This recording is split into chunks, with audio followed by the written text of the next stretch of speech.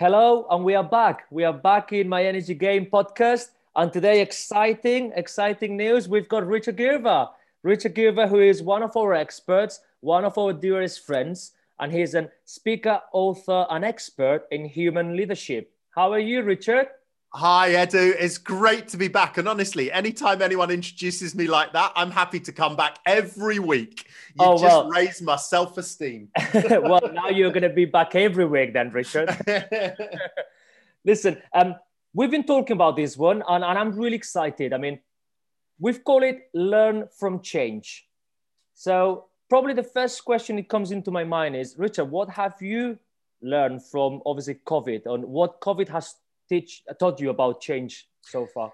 You know, I mean, it's so much stuff. And I think it's really important that as we think about COVID, as hopefully the world starts to come out of it, I think it's really important we all reflect a little bit on the positives we've learned from the human experience around change. And for me, it's reinforced so much about what I believed around change. First of all, that change is first and foremost a human experience. We spend too much time looking at designing systems and structures to change stuff and forget that actually fundamentally it's about a human experience and a human reflex and a human response. So for example, with COVID, as you said very kindly in your introduction, I earn most of my living from being a professional speaker, luckily enough, traveling around the world, standing on stages. Well, that's not happened since last March. Yeah. And I remember sitting in my office where I'm talking to you now,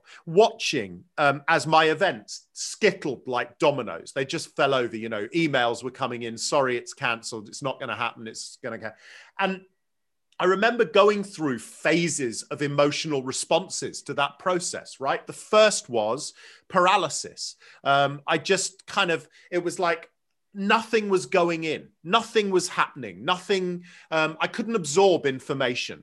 And in a way, I think what's really important about me describing this, particularly for coaches and athletes listening to this, is if you're being asked to do something you don't feel in control of, these are often the same reflexes you'll feel. So that first one is kind of a state of shock, right? So we all need to understand that if you're asking somebody to change or do something differently from the way they've done it before, you first of all have to give them a chance to just let it settle. Because if you start battering them with information, it's just going to bounce off. Now, after that first phase of paralysis, a lot of people move into a kind of denial. And again, my guess is you'll see this a lot with athletes that you're training. You might say, look, we need you to shift this, or look at your balance, and they may go, I'm fine. Everything's fine. And this is why I don't need this. I've been doing this for years. I know how to play my game. I know how to do my thing. Leave me alone, right? And they go into a dinner and they go home and they rant about it. You're not going to believe what Edu asked me to do today. Have you been talking to my players, Richard? Oh, yes. Edu, I'm everywhere, right? But this is such a familiar, but what I'm trying to explain is this is a human experience, right? And actually it's something common in all of us, no matter what the situation. With me and COVID, I went into denial. Oh, it's not going to be that serious. My job will bounce back really quickly. Why do I need to shift to online? Blah, blah, blah, right? So it's the same experience. The third phase after denial is a really interesting one, because when that still doesn't make you personally feel reassured that everything's going to be okay, and I guess you begin to realize there's an inevitability to the change that needs to happen, a lot of people become angry. And again, you might see this, particularly at any elite level, where an athlete starts to take it personally and they become angry and they blame the coach, they blame their teammates, they blame the training conditions, they blame. So the thing is, we start to transfer into an anger. And again, what's really important, I think, for coaches to understand is you have to sometimes allow this cycle to occur, because it doesn't mean that athletes are bad. It doesn't mean they're uncoachable. It doesn't mean they're arsey. What it means is you just have to help them through the process, right? Now, the fourth and final, if you like, decline stage to the emotional response to change is in many ways the most difficult, because The first three really are designed internally to try and help us find a sense of control. Because the problem with change is when we feel it's something that's being done to us, right, we become resentful. That's where the paralysis, the denial, the anger comes from. And when you keep scrabbling to find control, so it's something you can be in charge of and you still can't get there. So COVID is the great example, because no matter what most of us have done, we still don't feel in control of it ourselves on a human level. The final dangerous phase is one of mild depression. It's almost like you give up, like a listlessness. And again, I would imagine this is familiar to so many people through the lived COVID experience, let alone the professional experience, where you get to a point where you lose hope because you think, actually, I've tried everything.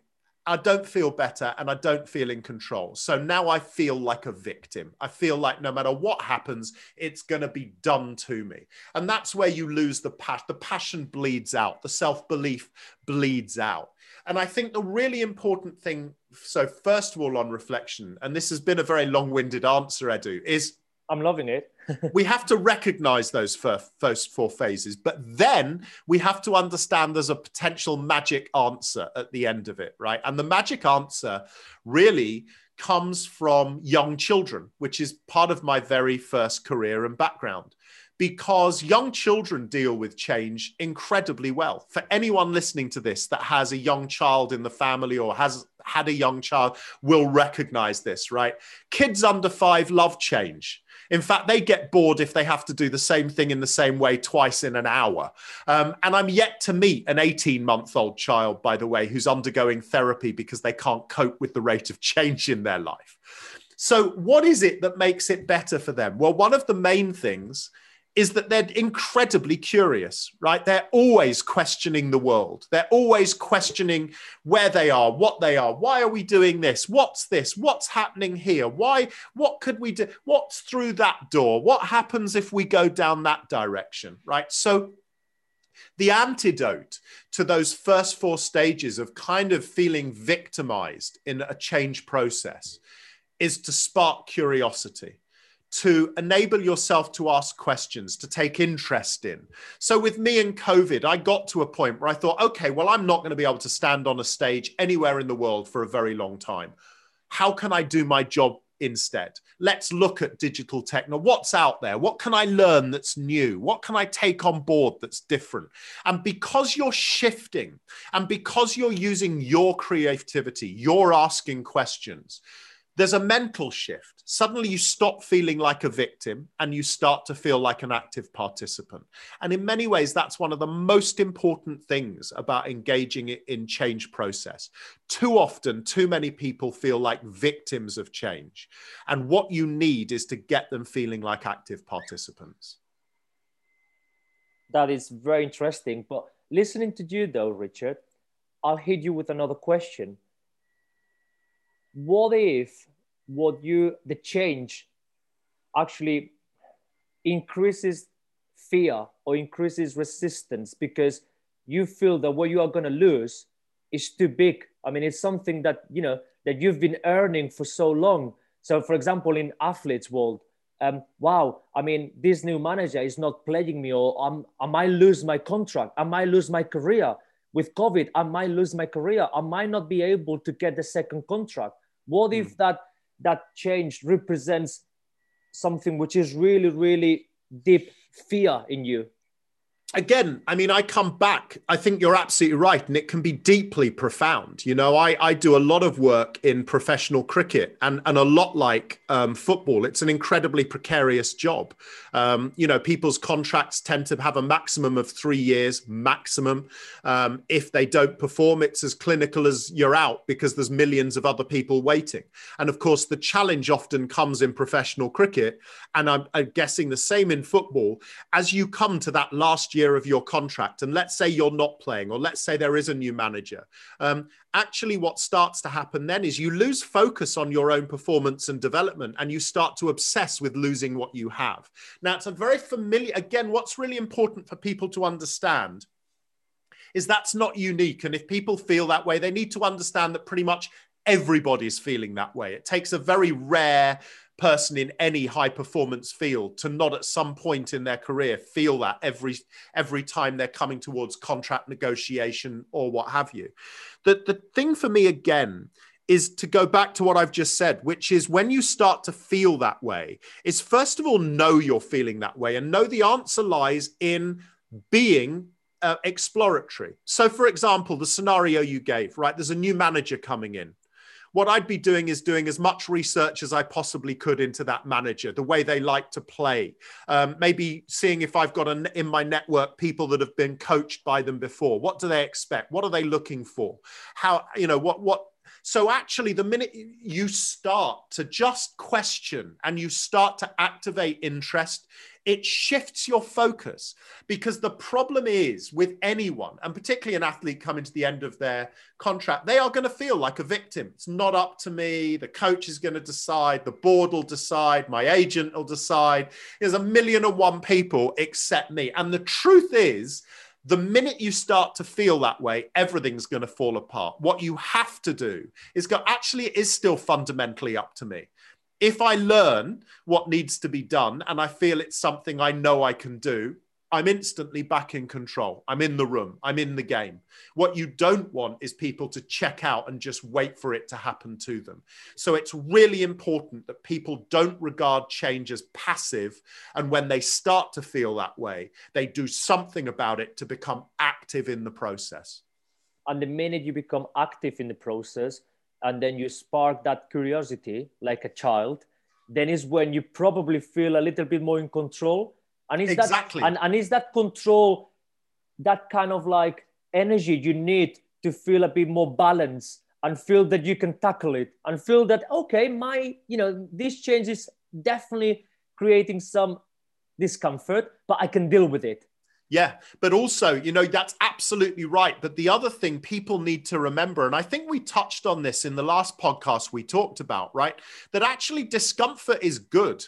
One of the things we need to remember is we only ever truly develop when we're out of our comfort zone. The danger too often for athletes with change is once you find your groove, once you find your rhythm, once you find a way of doing something, you tend to stick at it and you tend to think, right, now I'm just going to do what I've always done because this is the way forward. And of course, the one thing we know about elite sport and actually elite performance in any sector or industry is if you stand still, you'll be dead. Because actually there's always somebody who's going to... I remember Dave Brailsford, who was the Team GB cycle coach when the GB team won all of those medals in the 2012 Olympics. Sure. He was also, remember, the head of Team Sky when they dominated the Tour de France. And I remember having dinner with Dave once, not long after the 2012 Olympics. And he said, Richard, 2012 was easy in terms of my challenge. 2016 is going to be way tougher. He said, because I'm going to have a group of athletes who are going to come back into training in the next few weeks for the next Olympic cycle with gold medals around their necks. And what they're going to want to do is lock down and continue to work the way we worked leading up to 2012 because it was a winning formula. And he said, I know for a fact that particularly the Australians who were really put out by the fact that GB dominated those Olympics, have gone back to the Institute of Sport in Australia. They've ripped up the rule book and they are reinventing the game. And if all we do is prepare the way we prepared for 2012, we won't stand a chance. And actually, he said, that is the greatest challenge, that I have got to convince my coaches and my athletes that now is the time we've got to step out of our comfort zone. And if it hurts a little bit, and for the first couple of years in the Olympic cycle, we kind of go backwards, that's okay, because it means we're learning. So are we saying then that probably one of the fundamental ingredients of that winning formula is learn from change? Absolutely.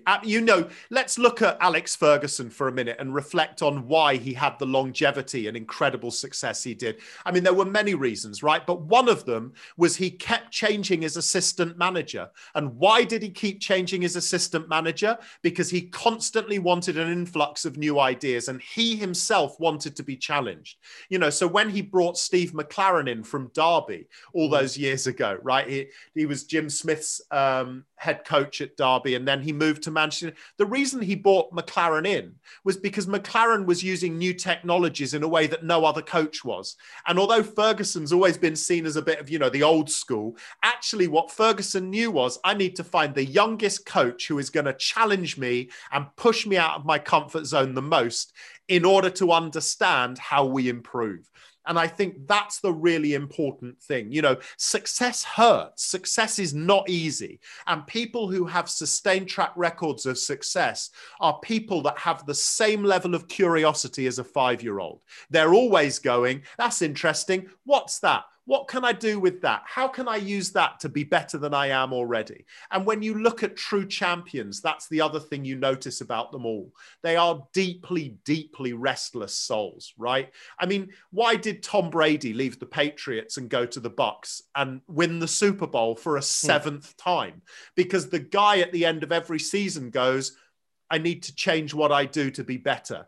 And the ultimate sacrifice was, I'm going to leave the team I've won 6 Super Bowl rings with and go to a brand new team who aren't that great. And that's because I need to set myself a new challenge in order to stay at the top of my game. So, it's about risk. It's about pain. But the truth is, we need to reframe the way we see those things, right? If you're feeling uncomfortable, if you're feeling it's a little bit painful, then that means it's working, Edu. If you go into training every day and you go, yeah, same old, I'm in my comfort zone, that's when you should be shitting yourself. I tell you what, Richard, if our audience are feeling so energetic and so bubbly as I am feeling right now, I mean, we've done the trick here, because the statement, the thought that comes into my mind right now is, I welcome change. Give me change. Bingo! Hallelujah! Give me as much change as you want. I'm going to learn through it, and I'm going to be successful with it. And I suppose is just to finish off, you've been saying this a few times, and I love when you say those things about, going back to being a 5-year-old. So I suppose it's just finding that inner child. It's just sometimes society and everything that goes around us have kind of make us forget about that 5-year-old child and how important it is, right? To just find that inner child and say, yes, I just want to explore. I just want to discover. I just give it to me, right? Yeah, exactly right. That's exactly the point, Edu. For a 5-year-old, failure is an opportunity to learn. They don't see it as bad. They don't feel they've got to engage in self-protection and I'm going to do what no 5-year-old goes, right, I'm a successful 5-year-old because this is how I've done it, right? That's not how, so I'm going to stick with that. What they're thinking all the time is, that's interesting, that's new, what's that, how do I do that, and actually that's the mentality we need to have. And again, those people I've met who have been at the top of their game for years. Some of the people I've met, I've been lucky enough to meet, have been at the top of their games for years and years and years. And why? One of the things they all have in common is they all have a childlike quality. I remember years ago getting 20 minutes on Zoom, actually, before Zoom became fashionable, to interview Jay-Z for a book, right? Sure. Now, I had 20 minutes because just getting that interview was a coup. Right. And that his people were going, no, you have 20 minutes. I said, okay, fine. Well, what was really interesting was that all Jay-Z wanted to do was ask about me. And, that's interesting. How did you go from doing that to doing that? And I went, Jay-Z, look, with all due respect, mate, I've got 20 minutes. And if you want to talk about me, we'll go for a beer. But but the point was, all he wanted to do was find out about me. He was interested because he knew it would help him grow and see the world differently. So that restlessness, that childlike curiosity, for many people, and certainly in my experience, defines those people that have attained lifelong success. Well, I hope our listeners have loved this conversation as much as I have. I mean, learn from change. I mean, if after these 20 minutes, people are not embracing change, people are not excited about change, I don't know how they can feel, honestly. Thank you so much, Richard. It's been an absolute pleasure, Edu. It's been an honor to be with you again. Take care. Thank you. Take care.